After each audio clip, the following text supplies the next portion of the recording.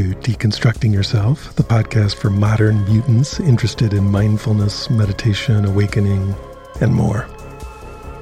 My name is Michael Taft. I'm a mindfulness coach, a meditation teacher, and an author, and I'll be your host on this podcast.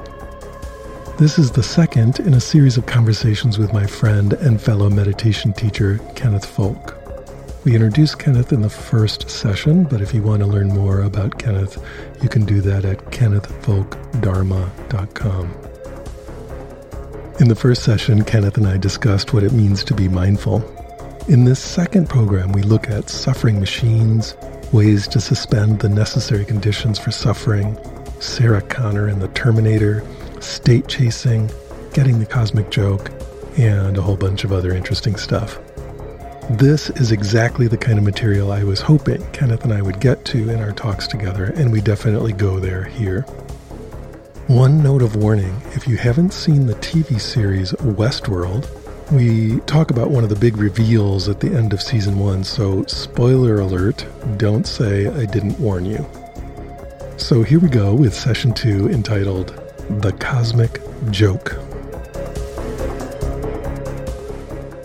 Hey, Kenneth. Good morning, Michael. Hey, so what do you have to talk about today? I have something that I'm very excited about talking today, and it is riffing off of Thomas Metzinger's understanding of what it would take for a machine, an artificial intelligence, to suffer. And I know that you know Thomas Metzinger and have spent quality time with him in addition to have studied his works, so I think this is going to be a fun discussion. It sounds like it. So for those of you who don't know, Thomas Metzinger is a German philosopher at the University of Mainz in Germany. Really amazingly brilliant and fun human being who has written a book called Being No One, which is probably the best text ever conceived about the philosophical and scientific and neurological basis of what it means to have an ego. And he also wrote a much easier to understand book called The Ego Tunnel. So both Kenneth and I have hung out with Thomas quite a bit, and so that's the background. Okay. Now, Metzinger has a short article on The Edge, and the discussion is about thinking machines. Can machines think? Can machines be taught to think? And the subtitle of this particular article is, What if they could suffer? And so he sets up the conditions, the necessary conditions for a machine to suffer. And I think that we'll find this is very relevant to us as humans. And so what does he say are the necessary conditions? Okay, there are 4. And I'm going to riff on Metzinger and make it a little more accessible, with apologies to everyone for that, but I think it'll work. So we're going to use a mnemonic device, and we're going to tie it in to an AI, which is the Terminator. The Terminator in the first movie was coming from the future, correct me if I'm wrong, to save a woman named Sarah Connor, because Sarah Connor was going to give birth sometime in the future to the savior of humankind. She comes back to... Oh, I did that wrong because the Terminator was there to kill Sarah Connor. Yes, that's correct. Got it. Okay, thanks. All right, so Connor is the name we're after here, except we're going to simplify the spelling. It's C-O-N-R, Connor. And those letters are going to stand for each of the 4 necessary conditions for suffering. Beginning with C, consciousness. Consciousness is prerequisite to suffering. So, for example, a rock is not conscious and it doesn't suffer. And when I am deeply anesthetized or in deep dreamless sleep at night, don't suffer. I can't suffer. So consciousness is something that we would need to suffer. That's number 1, C. The second one is ownership. So O. Thomas Metzinger talks about a phenomenal self-model, but the important aspect for our purposes is ownership. I have to be able to own this experience in order to suffer. So an example of this would be, an example of not suffering and not owning it. I can watch films of battles where people are being shot. And there's a certain amount of vicarious pain in that through empathy. But the truth is, it doesn't hurt nearly as much as I would imagine it would be like to actually be shot. I don't own that suffering. It's somebody else's suffering. It's somebody else's. So if I can conceive of myself as an entity who can either own or not own the suffering, I have a phenomenal self model, and that's a necessary precondition. Got it. So we have C and O. Consciousness and ownership. Now N, the third letter in Connor, is negative valence, according to Metzinger. So what does that mean? Well, it means something that feels bad or hurts. Yeah, it feels bad. When I'm eating ice cream, it feels good. So you could say there isn't any suffering in that. I'm just feeling good. Now, by the way, we're not talking about suffering as a translation of dukkha right now. Dukkha has a very specific definition. We're talking about plain old, ordinary English language use of the word suffering. Got it. So it has to feel bad to suffer. If you can imagine a creature, a being that only feels good all the time, well, it doesn't suffer. And this is, by the way, covered in Buddhism with the stories about gods, devas and brahmas, that live their entire lives with pleasure. So there's no suffering there. So that's N. And we don't find animals that don't have negative valence on the earth because any such creatures long ago died out. We need to have negative valence, bad feelings in order to survive. That makes sense. And just can you say a little more about why that's so important to survive as a creature? Well, it's really interesting. Pain is let's just talk about pain. Pain is a signal that something is amiss, and it's a really important signal to facilitate survival of an organism. So you want to know, for example, if you've accidentally punctured your leg and the blood is running out. And if it didn't hurt, you could be in a situation where you didn't even know that was happening. I remember one time as a kid having shots from the dentist in my mouth, and my mouth was so numb that I came home from the dentist. I walked home, and my mom was like, she's, yelling. And it turned out that I had chewed my lip to the point of like bleeding because I just didn't know it hurt. So animals need this signal that something's amiss. And if you don't have it, it's quite dangerous. In fact, without going too far into it, there's a genetic condition for certain humans that literally, physiologically are incapable of feeling pain. And they rarely live past childhood, early childhood, because it's just too easy to break your bones and cut yourself. And it turns out they can't even sweat because the signal of overheating is a kind of slight discomfort. So it's really important in evolution.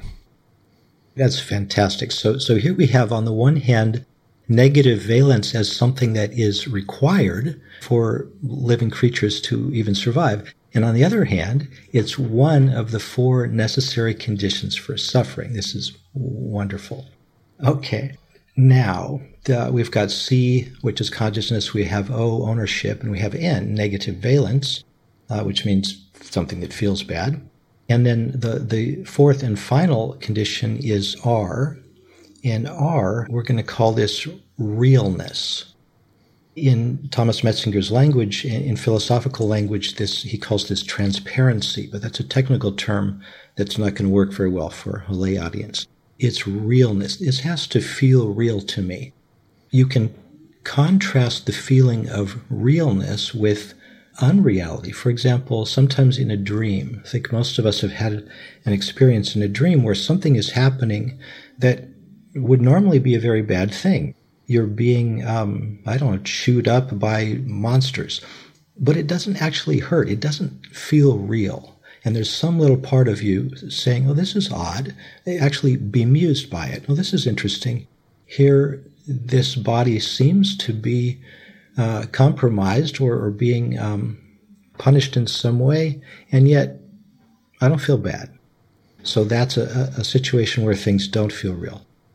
In order to suffer, we have to take at face value that something is real in order to suffer about it.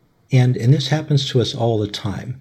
I can talk about this as being unreal in some intellectual way, but the truth is it feels like it's real. It feels like I'm sitting in this chair. I can feel this body. I can feel the parts of it that are pleasant and unpleasant. It feels real. And if it does, I can suffer. So we have to have all four of those things. We have to have Connor. We have to have C, which is consciousness, O, ownership, N, negative valence, and R, realness. And from here, after I give you a chance to comment on this, Michael, I want to walk back through it and talk about interventions for suffering based on suspending one of those at a time. Yeah, that's the first thing that occurs to me is in this formulation is that if you need all four of them, it's interesting to begin to speculate which one of those you can suspend. Presumably, if they're all necessary, you only need to suspend or intervene with one of them, and suddenly the suffering stops. And just an example that comes to mind right away is the first one, consciousness. So I think we've all had the experience of some kind of emotional suffering or even physical suffering that we're enduring, and it's very unpleasant. And then we go to sleep. And while we're asleep, especially in deep sleep, let's just say that's total unconsciousness, you're just not aware that there's any suffering, right? It's just the bliss, the oblivion of sleep wipes out any sense that during that time you were a suffering being. So right away that leaps to mind. Yes, that's perfect. That's exactly where this goes.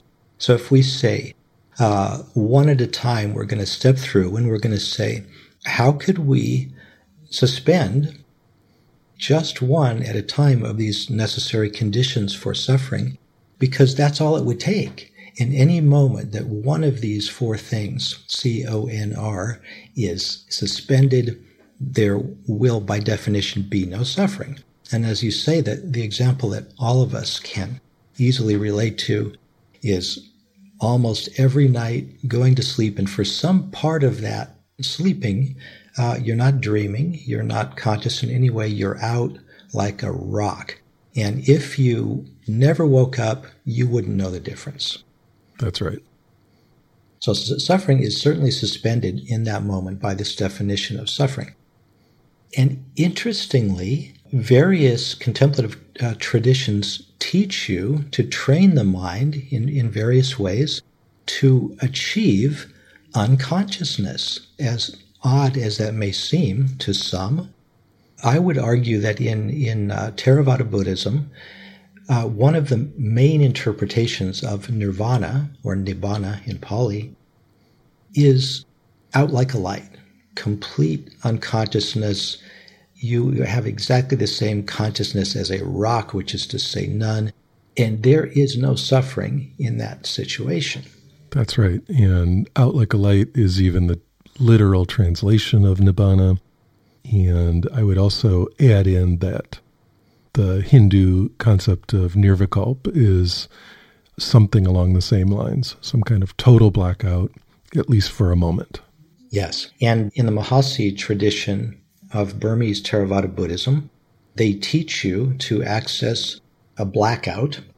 They equate that with nibbana. They say that is nibbana or nirvana. And they call it cessation. That's another thing that's called, or nirodha. And it's a highly revered condition. I'm hesitating to call it a state because I imagine that might require someone to have that state, and here we just have non-experience. But we could say that it's a state of the organism. Okay, yes, it's a state of the organism of complete and utter unconsciousness. Now, this leads into a really interesting discussion about nirvana and about popular ideas of what nirvana is. And I'm going to return to the rest of the conditions for suffering in a minute. But let's take a little side trip here and talk about nirvana. Yeah, let's talk about nirvana, and remember for those who don't know that nirvana is the Sanskrit way of saying nibbana, so they're identical terms. Okay, yes. So nirvana or nibbana, it's almost universally misunderstood as something I'm going to like. It's heaven. It's heaven. So those of us who are immersed in Christian culture will naturally superimpose our ideas of heaven onto nirvana. And I would contend that it's not just Christian culture that does that, but even popular Asian Buddhist culture seems to feel that nibbana or nirvana is a nice place. Right. And this is surprisingly hard to counter. If someone has that idea, you can tell them, well, no, I'm pretty sure that's not what's meant by the word nirvana. Nirvana is lights out. And they will naturally then think, oh, well, lights out in some way that, well, I'm not really there, but some essence that is the real essence of me is there and liking it. There's an awareness of how wonderful the blanked outness is, or something like that. Right. There's an awareness. There's some union with Brahman or union with Godhead that is somehow aware of how wonderful it is that I blanked out. But that isn't what it means. It means you're just as out as you are when you go to sleep at night and don't dream. And in fact, there's a really cool story that Sayadaw U Pandita tells in his book, In This Very Life, about the sleeping millionaire, which illustrates this really well. Tell us that story, Kenneth. Okay. So the sleeping millionaire, you imagine this guy, let's call him a billionaire because millionaires are no big deal nowadays. So the sleeping billionaire. Presumably this billionaire invested early in Bitcoin. Yes. And now he's cashed in. So at the beginning of the story, he instructs his servants to prepare a great feast and invite all of his friends over for dinner. And then the billionaire goes up to his room and takes a nap. Now, while the billionaire is sleeping, the servants prepare this wonderful meal with all the billionaire's favorite foods and invite all of his friends over. And at some point, the main servant comes up, wakes up the sleeping billionaire, and says, "It's time. We've prepared your favorite foods, and all your favorite friends are here."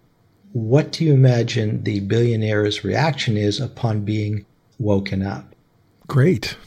Well, actually, no. The billionaire's reaction is, "How dare you wake me up? I was completely blissfully asleep, utterly out like a light."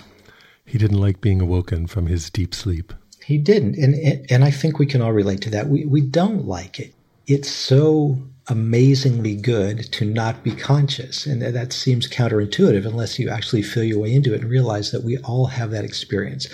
It doesn't matter how great it is, what's about to happen when you wake up. It's almost always, oh God, I'm awake again. Yes, I'm a big fan of naps, and even in a short nap, I go into 100% blackout unconsciousness, and it's really one of my favorite moments of the day, I have to say. Yes. Okay, so we've pretty well fleshed out the suspending, at least temporarily, the first condition for suffering, which is consciousness. If you're not conscious, you don't suffer. Don't you think it's interesting how in so many traditions this condition is revered, whereas actually you're kind of just falling asleep? I think it's a tremendous joke on all of us that is the case. A friend of mine does it as a sort of dorsal dive during yoga, where he can go into complete blackout for moments. During yoga, he's having actual cessations while he's doing, big ones while he's doing his practice. And he's like, it's not really that different than falling asleep or passing out. It's pretty cool because you have these contemplative traditions revering this state, And everybody, I think, just about anybody who has cultivated this appreciates it very much. And yet, it's as mundane as falling asleep. And in fact, it's what most modern people, I think, assume will happen when we die. It'll just be done. Lights out, no more consciousness. And in that sense, maybe the Buddha was perfectly correct. Yeah. Interesting that one way of interpreting the stories is that the Buddha was so concerned that we were going to be reborn innumerable times that one had to train the mind in a certain way in order to prevent that from happening. The worst thing that was going to happen is that you were going to be reborn again and again. So what you really wanted to do was lights out forever, pari nibbana. Yeah, and it's interesting to speculate, and this is complete speculation, but that perhaps he understood quite well that there was no such thing in reincarnation, and this was just a really nice way of making that a good thing for people to understand. I think that's a fantastic way of thinking of it, and it would resolve one of the real problems with understanding early Buddhism, which is why on earth would somebody as obviously intelligent and insightful as the Buddha be so superstitious when it's clearly pure speculation that there might be something on the other side of death? And just as a kind of coda, I know we want to move on to the O, but I will say that just because nirodha or cessation is related to deep sleep, or quote is just falling asleep, doesn't mean it's useless as a awakening technique. It can, in fact, be highly useful. Wow, yes. It can be highly useful. It can be very empowering to have the ability to suspend suffering as an intervention. If I'm really suffering with anxiety or despair or physical pain, to just be able to turn that switch off, amazing. And presumably to watch consciousness slowly reboot on the other side of that in a very specific and detailed way helps to understand the construction of consciousness. There's several possible really important applications. I don't think people were completely off base about this. Nice. Okay, so we've done C, which is consciousness, and we move on to O, the second letter in C-O-N-R, Connor. And O in our system is ownership. So how would we suspend ownership? Are there practices that are already being taught and are traditionally taught in contemplative traditions to suspend this impression that this is happening to me? Yeah, that seems like a leverage point in many practices. What comes to mind first is the Who Am I practice that we find in Advaita Vedanta. It was Ramana Maharshi's favorite practice, Who Am I? Nisargadatta Maharaj, Who Am I? And it's very big in some schools of Zen. Who am I? Once I ask the question, to whom is this happening? Well, there it is. Ownership. Am I the one who owns this pain, this negative valence? I would contend that any practice that points towards anatta at all is suspending ownership in one way or another. Deconstructing your ego, even in Vipassana, would have a very similar effect. Nice. Okay, anatta being not self. And the Bhagavad Gita, also the sort of, quote, Bible of Hinduism, harps on this point again and again. The whole secret of having a good life, of not suffering, is to let go of the sense of doership. It repeats that over and over again. So there are really a lot of schools of thought or religious traditions that are trying to get a crowbar in there and pry open this sense of ownership. Nice. Okay, you mentioned the sense of doership, which is intimately related to the sense of ownership. I own this experience, therefore I am the doer. I am the one who's doing this. So agency, doership, and ownership. With ownership, our intervention is to call into question or see through the assumption that I'm the one who's doing it. And interestingly, even as a reflection, I think it works remarkably well to ask, well, is this happening to me, or am I just mistaken about it?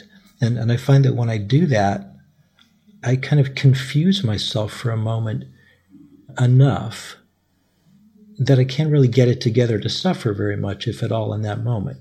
Because I don't know the answer to that. I mean, is this happening to me? Am I the one who knows about this? Not necessarily. I'm confused. That's right. And there's also the method of noticing your connection to everything, like it's all happening to everything, has a similar effect because it becomes, in a strange way, not yours. Ownership is suspended with this, I'm as much the tree over there as this person here, and the tree over there certainly isn't feeling this. Yes, yeah. This whole landscape of experience is not happening just to me or to me. Okay, so let's move on to the third letter in Conor, C-O-N-R. Third letter is N, and it stands for negative valence, which means something that feels bad. So how do traditional or non-traditional practices cope with the bad feeling? How do we suspend negative valence? I think this is the one that you would probably imagine is the hardest to work with. At least I would. Like, well, something has to feel bad at some point. And yet, it's interesting that it's not that hard.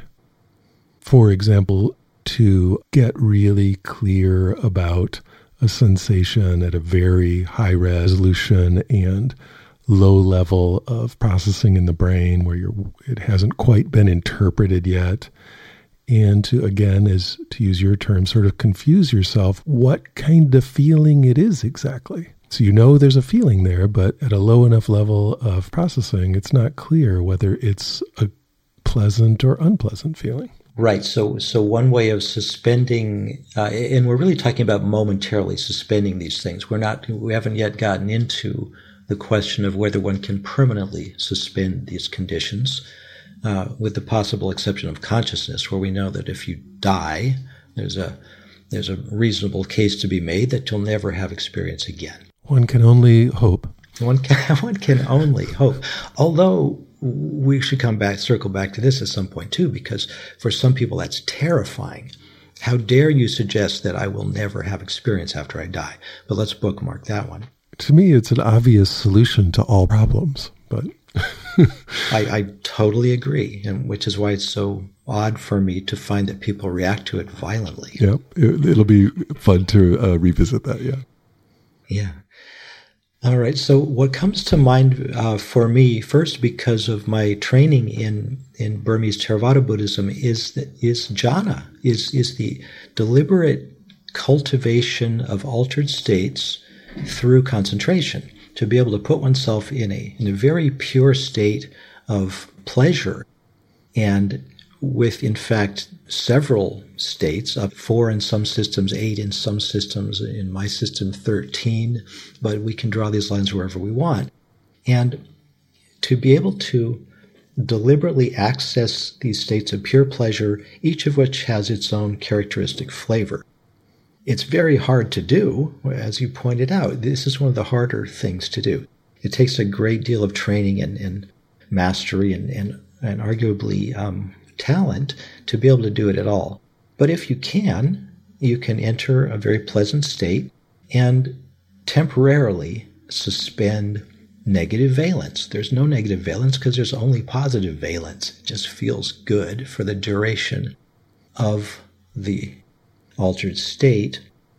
Now, I think it's fascinating that this is considered to be kind of the weakest of the 4 in many spiritual traditions, because it only lasts as long as it lasts, and then you're right back to where you were, and possibly worse off, because now you have kind of a hangover from having used up all the good stuff. Yeah, there's a natural limit to how long you can be sitting doing your jhana meditation. They tend to be kind of fragile. It's not like you can walk around shopping at Whole Foods in your seventh jhana state. So it's a kind of a hothouse flower sort of phenomena. And you come out of the jhana and life sucks just as much as it did before, or maybe worse, because now you've got something to even more wonderful to compare its badness to. Wow, great point. Right, and I like the image. It's kind of a hothouse flower intervention, very fragile, as you say, and this comparison aspect. Man, I never even knew how much my life sucked until I experienced jhana, and now I know what it's like to be a god, and I can't sustain myself as a god, metaphorically, and so now I feel even worse than before. And this, to me, is an example of pointing attention away, right? We could say that probably during jhana, there's suffering in your body, but your concentration is so cultivated that you're pointing it away very effectively from anything that hurts. So there's this pointing away strategy. And the one that I was mentioning a moment ago of kind of going into the micro level of the sensation is a pointing in strategy. And it has, interestingly, a similar effect. It feels a little different, and it's not really jhana-based. It's more vipassana-based. I learned a lot of this through Shinzen Young, who is extremely into meditating in this way to overcome pain. And it's interesting, sort of going into the sensation so deeply that it's unclear what it is, except that it's some kind of sensation activity. Mm. And that's interesting. That's easier to do walking around in the world. It's a little more robust. Mm-hmm.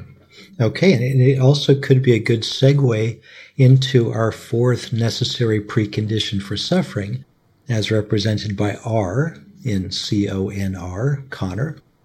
Realness. Realness. One very effective intervention for realness is to look at one's own experience so profoundly that everything seems to be in flux. This is just all swirling around, mental and physical phenomena. Realness doesn't seem to get any traction here. I don't know if it's real or it's not real. It's just stuff swirling around, and this is one of my favorite practices and one of my favorite interventions for suffering, and one of my favorite understandings of what awakeness can be, which, by the way, last time you and I talked, Michael, you took up the banner as what awakeness is, seeing that things are dissolving, swirling, flying around. I like to say, I feel like weather. This feels like weather, and even this weather pattern, just stuff moving around. That's exactly right. And it, just like you, this is one of my favorite practices, and it just kind of arises continuously, right? A kind of subversion of the sense of anything being a thing, and instead an arising direct sense that everything is just some kind of wave pattern. It's just 3D wave patterns moving and, as you say, swirling. And it does feel very tumultuous in a sense. It's all moving in a bunch of directions, all waves of various lengths and so on. So that word you're using, swirling, really captures it nicely. Mm-hmm. And you said the subversion of anything being a thing. I think that's fantastic. Because if there's no thing to be found here, realness doesn't much apply. That's right. All right. So now we have all four of our necessary preconditions for suffering, riffing off of Thomas Metzinger. We have Connor, C-O-N-R, consciousness, ownership, negative valence, and realness. And we've pointed out that there are interventions in many different contemplative traditions that directly target usually one of these at a time. And this brings me to what I think is a very interesting question, which is something we touched on last time we talked as well, which is, well, what is enlightenment? Is there an enlightenment? Is there one right way to be enlightened. That would be akin to metaphorically sticking your fingers into the light socket of reality and merging. Okay, I got it now. I'm directly tuned in to the universe, and that's what enlightenment is. Well, I think that is a ridiculous idea. I think it's ridiculous to think that there is... I want my money back. Yeah, no kidding. I think most of us at some point in our spiritual life will become interested in that idea, and a lot of us will become completely obsessed with that idea of sticking one's fingers into the light socket of reality and getting a direct download. But there are some serious problems with that. For one thing, we cannot get outside of our experience to evaluate it objectively. So just because I have the sensation, just because I have this feeling of certitude, self-validation is a way this has been talked about. Yeah, no potential conflicts there. Yes, right. No potential conflicts there in this completely absurd, conflicting idea. Since my experience of self-validation is itself an experience, we can ask, well, why would I privilege the feeling of self-validation over everything else? Now, sometimes you'll hear a spiritual teacher say, if you know this in your bones more deeply than you've ever known anything else in your life, that's what you go with. And I say, get out of here. That's just an experience. The experience of self-validation doesn't get to be the one experience that's true, any truer than any other. They're all experiences. So my contention is that while it's possible, of course, that there is a force of the universe that is the correct thing that you can plug your fingers into the light socket of and download directly, we wouldn't know it if we stumbled across it, because our only way of evaluating that is itself an experience, the feeling of self-validation or certitude. Or, presumably, if it was what it says it is on the box, you could validate it externally via powers and healing and all these demonstrations of your new control over the universe. Sort of a third-person version. And, of course, that gets even stickier, but I would say there is not that much evidence that that's going on for anyone. I think that's really fun because, on the one hand, there isn't very much evidence that that's going on, which is weird. You'd think there kind of ought to be, even as part of the joke that the evil demon is playing upon us in Descartes' meditation. But even if it were happening that way, we would still say, yeah, but what if I'm a brain in a vat? What if this is the Matrix and everything that I think is happening is actually being downloaded to me to fool me? That's right. Or, this is all running on a hypervisor on a substrate somewhere. Reality is a computer simulation, same thing. You can't know. Yes. And as long as we're here, we might as well tie in Westworld. Please do. All right. So Westworld was such a great show. For those of you listening 1,000 years from now, it was a show on a popular cable network last year, a series of episodes. It was about robots whose function was to be beaten and raped by humans who paid a lot of money for the privilege. And at some point, these robots, these intelligent robots, became so sophisticated that they gained self-consciousness, and they started to ask questions like, what is the meaning of life? What is freedom?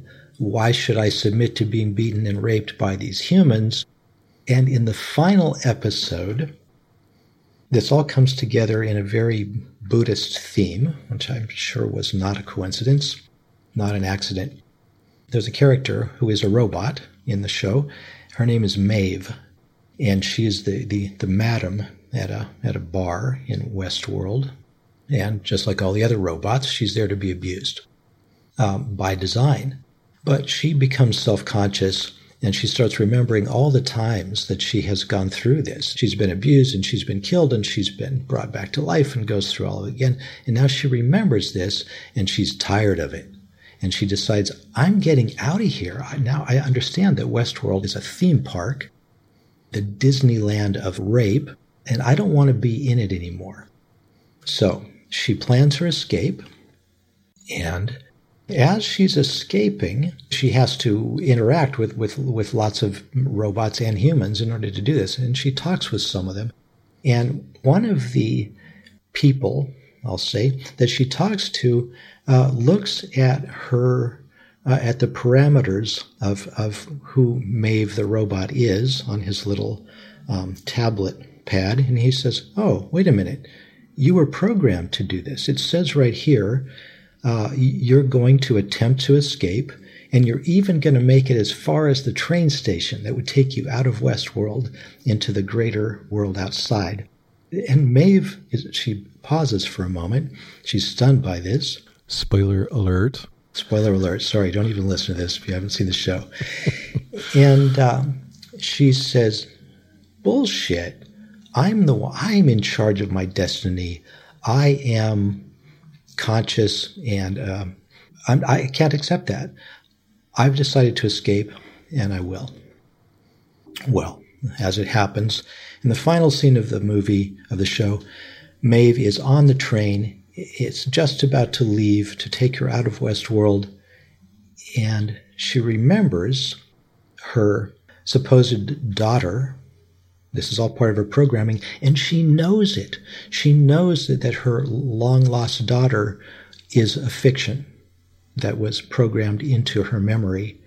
And yet she feels such sentimental longing to be reunited with her daughter that she gets off the train and goes back into Westworld just as she was programmed to do. There was no way she could override her programming. She couldn't get outside of experience to evaluate it.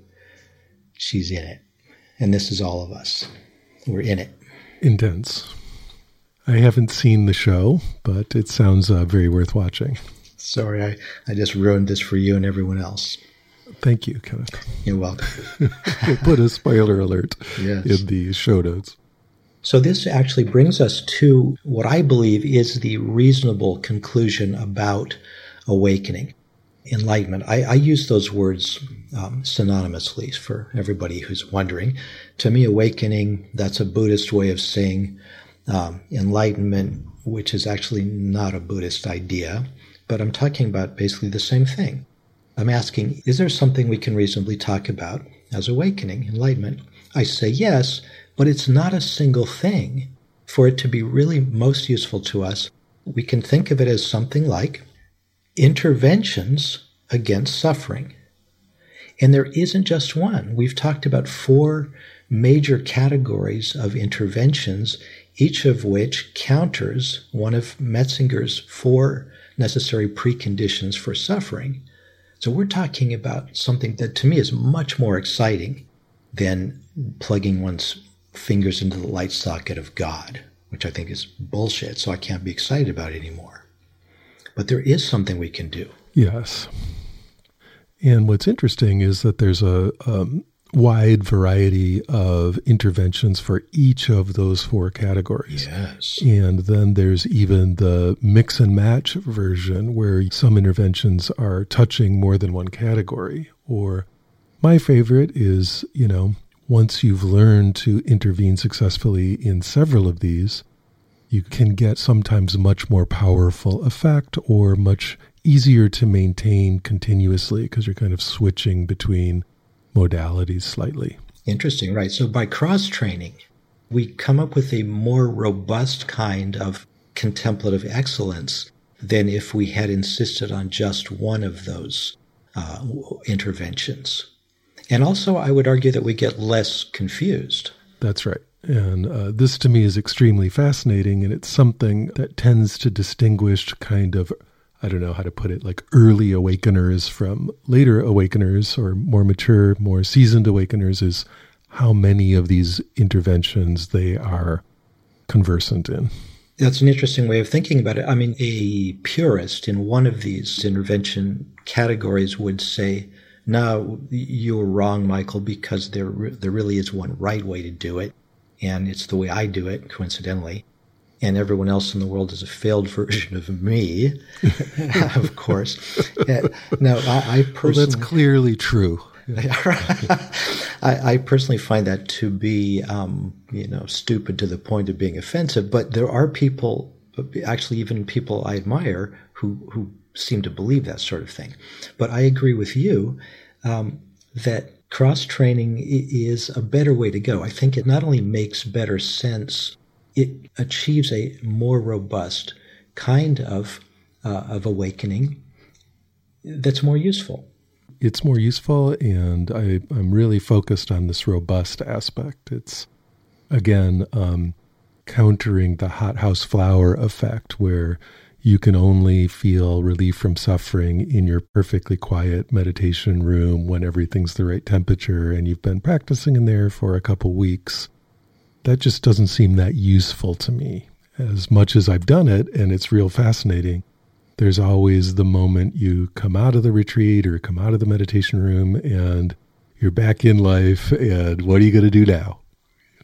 It's so disappointing to see how non-robust so many of the interventions can be. Ain't it the truth? And for some reason, it always seems to be a surprise when your latest hothouse flower intervention fades. Yeah. And I mean, again, that's not to say those aren't worth doing or not interesting. I mean, it's certainly, to me, been a lifelong fascination and practice to do such stuff. But again, it becomes more interesting over time to see what can handle vicissitudes of daily life. Yes. And this brings us around to a theme that we touched on last week as well, which is yet another way to frame what awakening might be. And that is what I call getting the joke. Now, getting the joke isn't quite the same as any of the four interventions we've talked about so far. Yeah, this is the cosmic giggle, as Robert Anton Wilson would have called it. All right, so let's see.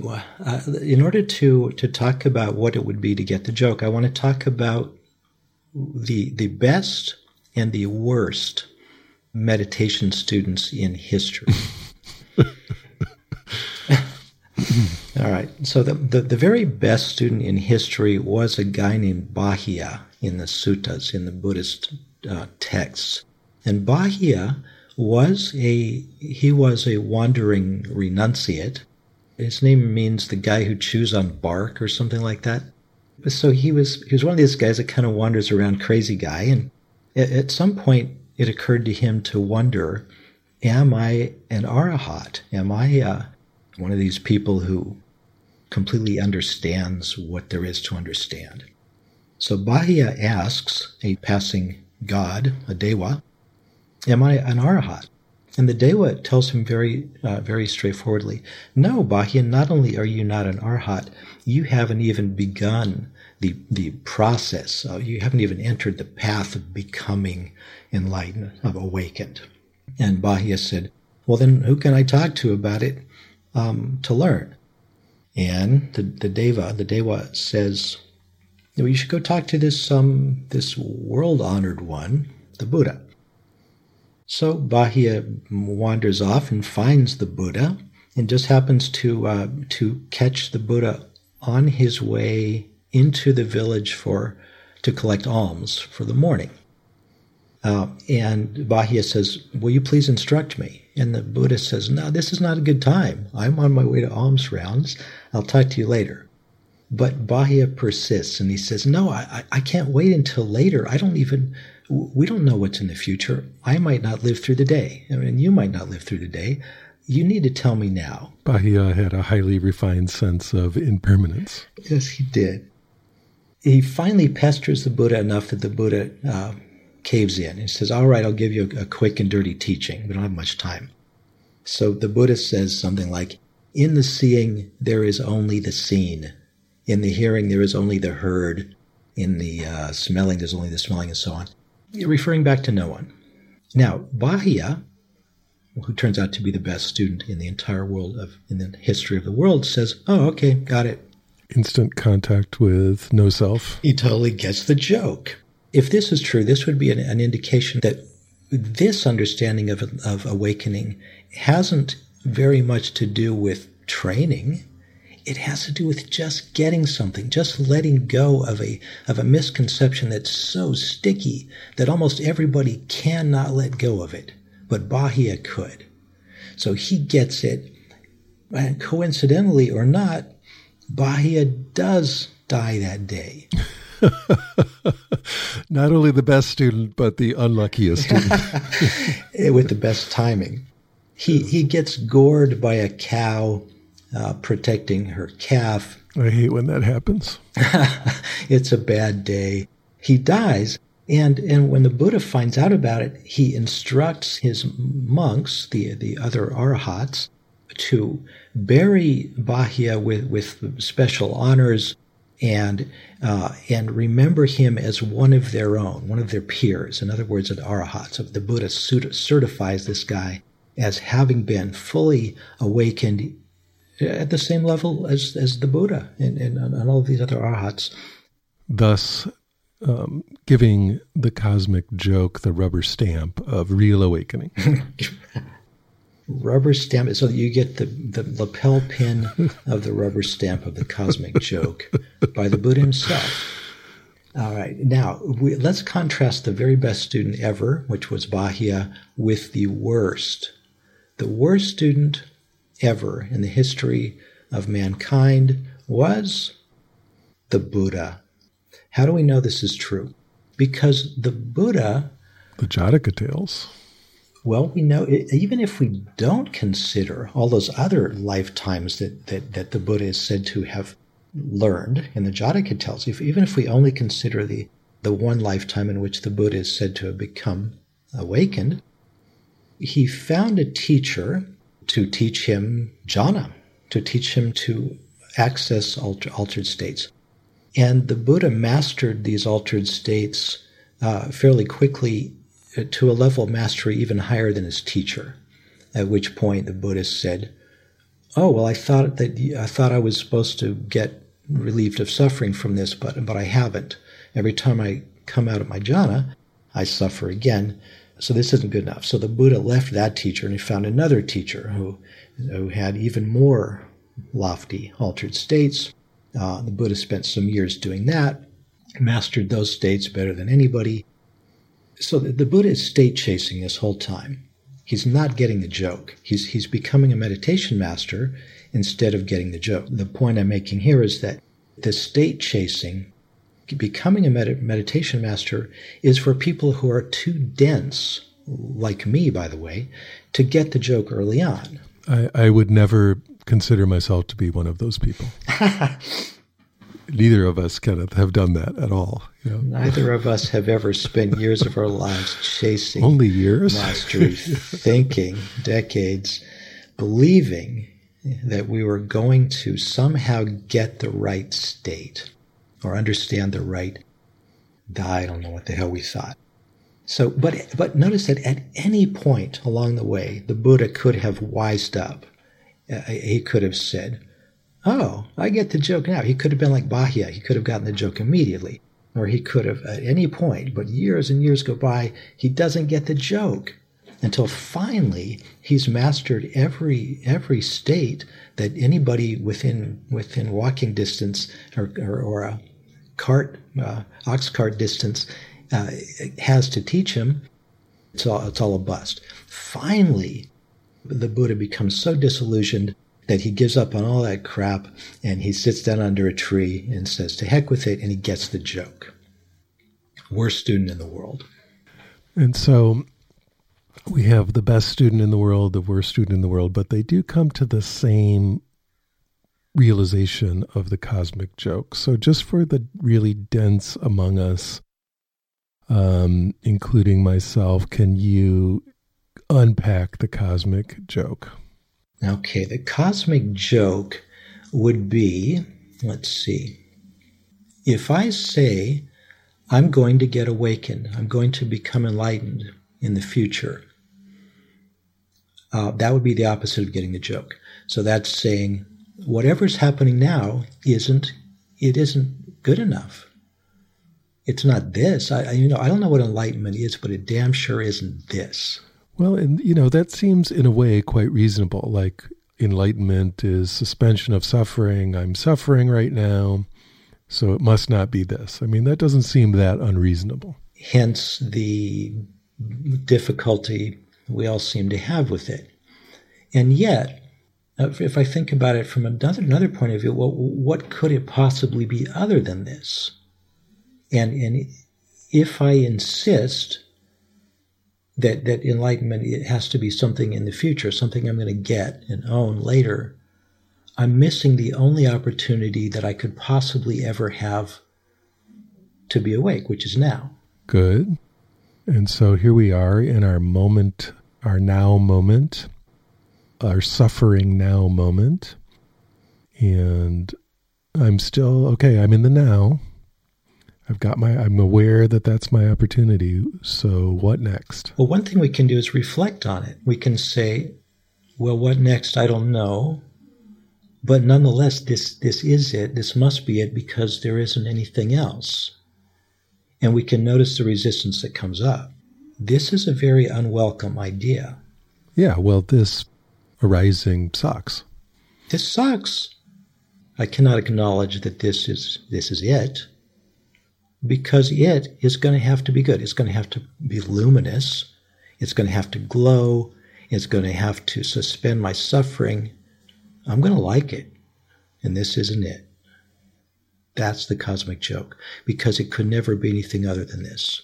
So there's a way that that joke or that description of the joke can come off feeling like kind of cynical and sort of mind-fucky. Like, haha, we told you you would lose your suffering, you'd be free from suffering. But really, come on, it could never be different than this. And just laugh that you ever thought you had a chance. Yeah.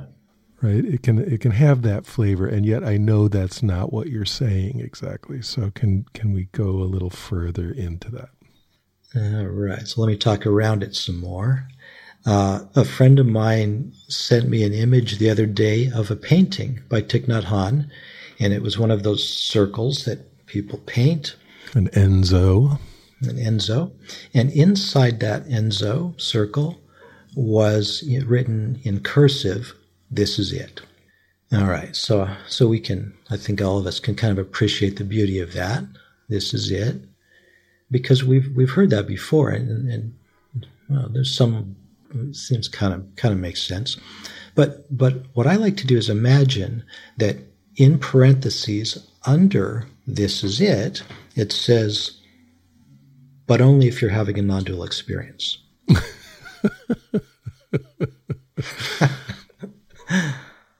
Or, but only if you're not suffering. So there you have it. There's this brilliant Zen master's "this is it," and now we've appended something to that. Well, actually, only if you're not suffering. Then that's only when it's really it. Yeah. So we have the qualified "this is it." That we can all see that that's so ridiculous. This is either it or it isn't. Is this it or not? It brings us back to the question, is this it or not? If someone is having a present moment that's a present moment of tremendous difficulty and suffering, where does the whole Conner idea that there's all these interventions they could do in that moment to relieve the suffering come in? Like, if it really comes down to cosmic joke, this is it, does that somehow negate all that other stuff we just unpacked? Not to me, because if you're not Bahia, if you're dumb, dense, bad student like me, or you, Michael, or like the Buddha, you're going to have to go with Conner. As long as you keep comparing me to the Buddha, we can keep having these talks. Unless until we can be like Bahia, we're going to do the consolation prize of Conner, the interventions, and as well we should, we don't have to be elitist about this. There are so many things that we do in our lives to feel better. I don't think meditation or contemplative practices to feel better, I don't think that's unworthy. It's what you do if you're not bahya until you get the joke. And even after you have gotten the joke, you might still do those interventions. I certainly do. And I think I get the joke from time to time. Yeah, I just want to run this by you. It's just occurring to me. Sometimes I feel like the cosmic joke is just another way to describe extreme acceptance, extreme equanimity. Just, hey, stop resisting or thinking there's anything else but now, because really there isn't. And there's a kind of letting go of any struggle for there to be anything else but the now, and realizing that all your worries, sorrows, and cares are happening in some past or future moment, and that in this feeling of letting go is that's why sometimes it's called a joke or the cosmic giggle, because there's a kind of ridiculousness in it, especially the first time you notice it. It's like, oh my God, you're kidding. All that struggle, all that worry, all that care, it was all to avoid this, which is just the now. Yes. Shinzen's always talking about how the three components of meditation are concentration, sensory clarity, and equanimity. And I like that formulation. It's very good for teaching the Kanner type techniques. But upon reflection, I always come back, and he doesn't, I don't think he says this, maybe he does, but at least my take on it is that of those three, if you just had the equanimity, or what I like to call acceptance piece, you kind of got it all. Yeah, I like that. I like that because we can plug that into the joke about this is it, and then the parenthetical qualification, and so I can say, this is it, but only if I have equanimity, in the list. And I mean, we can take it as far as we want. We can plug anything in there. We can say, this is it, but only if I have equanimity. Right, which is not exactly the way I mean it, and I think you know that. I do know that, but I want you to unpack that. Again, that would be putting it into the future, some imaginary other time or an experience you had in the past where, you did have equanimity. And so now it's not the cosmic joke anymore. You're just back to Kanner, which again, there's nothing wrong with Kanner. In fact, there's kind of everything right about it, except that it's not as available as just, hey, this is it. Yes. Stop looking to even be equanimous. I'd like to tell a story about my own past as a way of illustrating how easy it is to lose the joke, even if you get it for a moment. In about 92, I was in a Burmese-style meditation center in Malaysia, and meditating intensively for, this was as part of a 1-year retreat, half in Burma and half in Malaysia.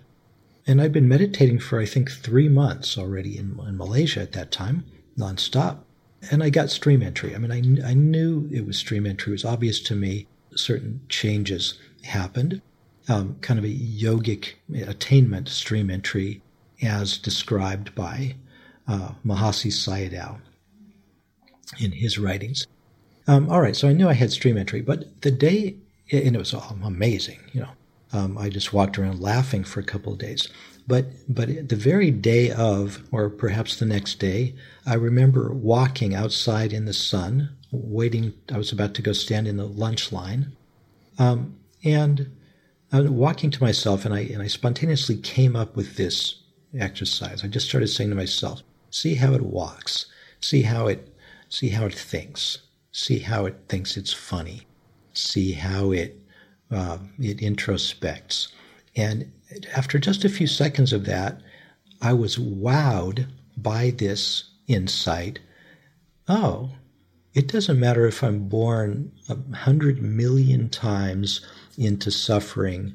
This is just as it is. Right. Interesting. This was incredibly powerful to me at the time. I totally got the joke. Of course, I immediately forgot the joke, and I suppose equated it with some kind of attainment. I need to practice more. I need to become a meditation master so that I can understand that again. And besides, I know I'm only a stream enterer, which in the system I'm working within, it's only the first of 4 paths. And so, I don't know, I got to stay the course. I've got to get the 4th one. Well, it does make sense based on your experience, right? You had gotten stream entry and then after that gotten the joke. So, if I want to get the joke more, I better do some more practice. Yeah, there's a certain plausibility to that. And as it happened, I was very committed to that system, so I kept on practicing for another many years. And then at a certain point, about 2004, I was convinced to my own satisfaction that I had gotten to 4th path within that system. And in the moment of feeling that I had attained that, what happened was I got the joke again. Oh, well, this is just what it is. I don't have to work to become enlightened. I could just be enlightened. So got the joke again. Since then, many times I've forgotten the joke. I've signed up for another thing that I had to learn or attempt to master. And why would I do that? Well, because whatever attainment I had did not result in a permanent cessation of suffering. Permanent joke getting. Right. Didn't result in that. But more and more lately, what's happened is the joke becomes the most important thing to me. It doesn't serve to continue to chase attainments, lapel pins and different colored belts to wear around my waist. It's never going to result in owning enlightenment. That's not how this works. Enlightenment doesn't get to be the one thing that's immune to impermanence. But I thought the whole definition of Nibbana was that it was outside of impermanence and no self and suffering. It totally is, if the definition of Nibbana is lights out. But I won't be there to appreciate it. So more and more I value the joke. Now, I love doing these practices and training the mind and gaining whatever degree of mastery I can and triangulating from all the various different kinds of interventions to get a more robust kind of development and mastery and so on.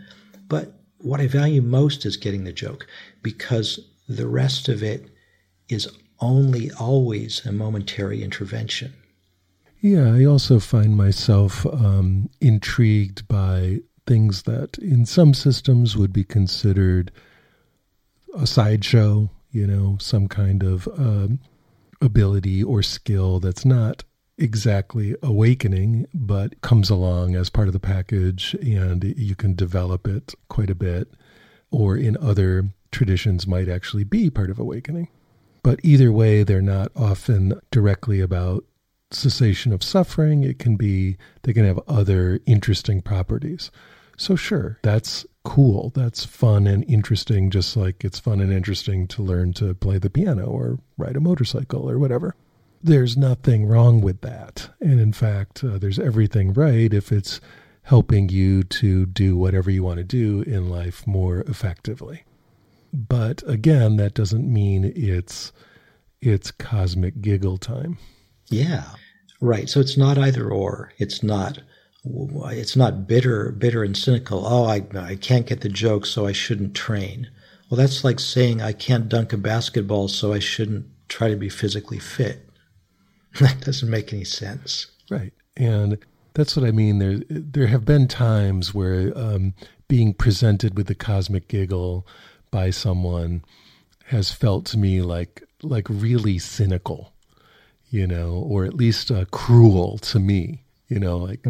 Stop making it so mind-fucky, like give me something to do. And of course, that's not what they were doing at all, but They were trying to point directly to it. Wow. Yeah, I feel the same way. But it can feel tremendously unpleasant. Yeah, and I would say that's why when I met my first and main Buddhist teacher, Bill Hamilton, in 1990, that's why I was so gratified to meet him and to hear what he was saying, because he wasn't mind-fucking me like all the Zen guys I was reading about in books.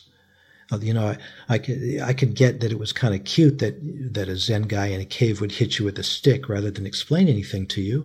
It's very romantic, but I couldn't do anything with that. So when I met Bill and he said, okay, well, we got a program. We're going to sign you up and you're going to move through these 4 paths and these 16 insight knowledges and systematically build skills that will result in your enlightenment. I said, oh, thank you. That's exactly what I want to do. Now, the double-edged sword was maybe if he'd hit me with a stick, I would have gotten the joke sooner, but it's water under the bridge now. Or not,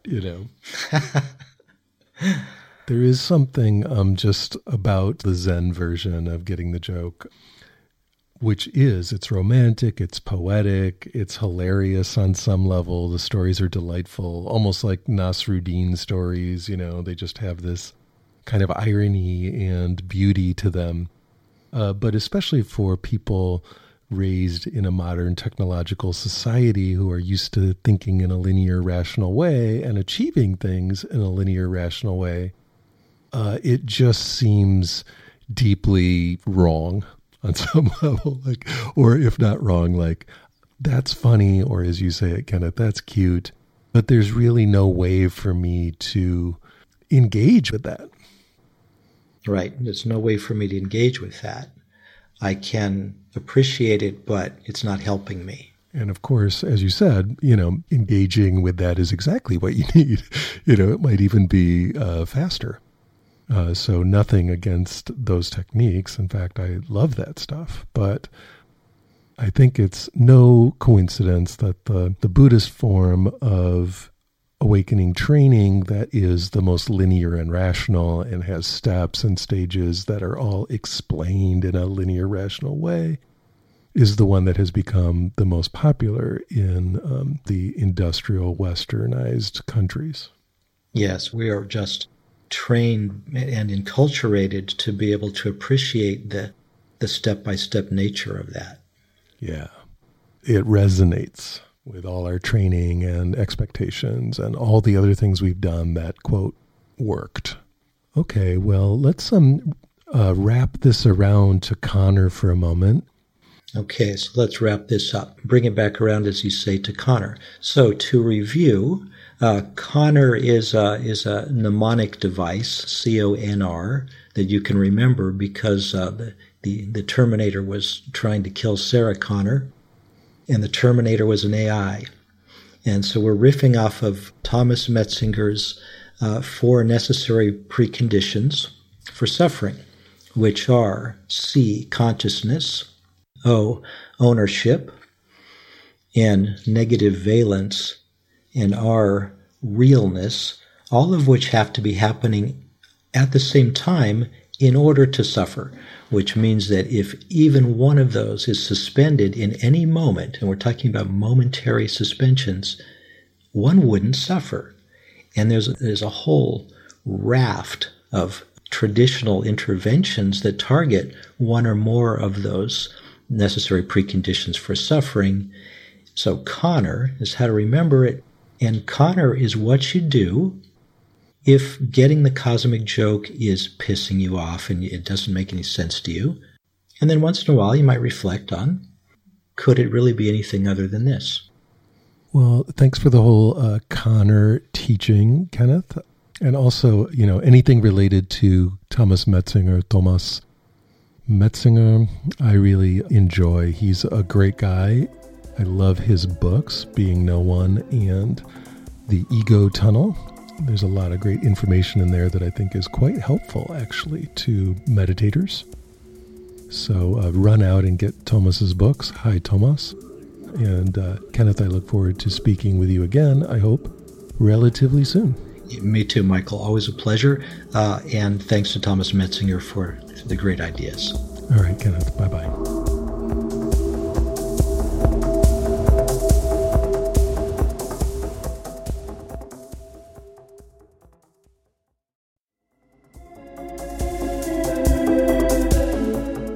That's it for this episode of Deconstructing Yourself.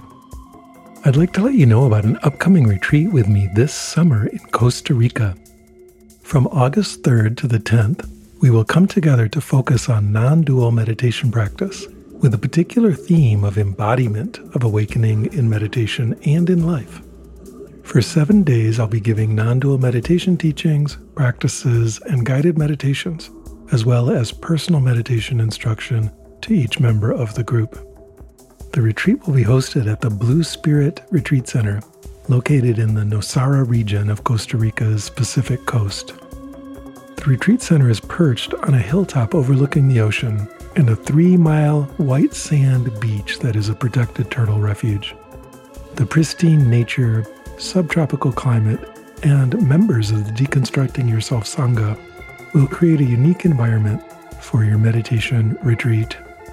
If you're interested, check out deconstructingyourself.org, where there's a link to the information page. I look forward to seeing you there. If you enjoyed the podcast, please recommend it to a friend or talk about it on social media. Doing that helps it find its way to more people who might be interested. If you're moved to support the podcast, you can do that by contributing to the production costs on my Patreon page. That's at patreon.com/Michael Taft. The money goes to support the recording, production, and bandwidth costs of this program, which are substantial. By contributing to Patreon, you're making it possible for me to continue to create and share these conversations as often as possible. A special perk for high-level contributors is a monthly or even bi-monthly event with me on Zoom, where you can ask me any meditation questions you have. I deeply appreciate your support. I also have a number of free resources for you, beginning with my YouTube channel. There are hundreds of hours of free guided meditations and videos there, so if you're interested, that's quite a large resource and offered to you completely free of charge. The channel address on YouTube is MWT111, or you can just search my name, Michael Taft. I encourage you to subscribe to the channel and join me each week for a new live guided meditation session. If you'd like to interact with a broad community of people interested in meditation, particularly those who engage with my YouTube meditations, I have a free Discord server called Deconstruct U. That's Deconstruct and then just the single capital letter U. There are a large number of discussion channels there, and it's free, so hop on the server and introduce yourself. And of course, there's the deconstructingyourself.com website itself, which has articles, interviews, and more about meditation going back over 12 years at this point. So be sure to check that out. Beyond these free options, I also have a number of paid online courses to help you grow and develop in your spiritual practice. You can find out about those either by signing up for my email list at deconstructingyourself.com/signup or at the site deconstructingyourself.org. I look forward to seeing you in class. The Deconstructing Yourself podcast has always had excellent sound, which is the result of an amazing audio engineer and amazing human being named Stephen McNamara. He's an all things audio person with many decades of experience in producing music and spoken word audio. If you're interested, you can contact him at his website, yogitar.com. That's yogitar.com. Music on the Deconstructing Yourself podcast is a track by Peter Bauman entitled Crossing the Abyss from his album Machines of Desire. Thank you for listening.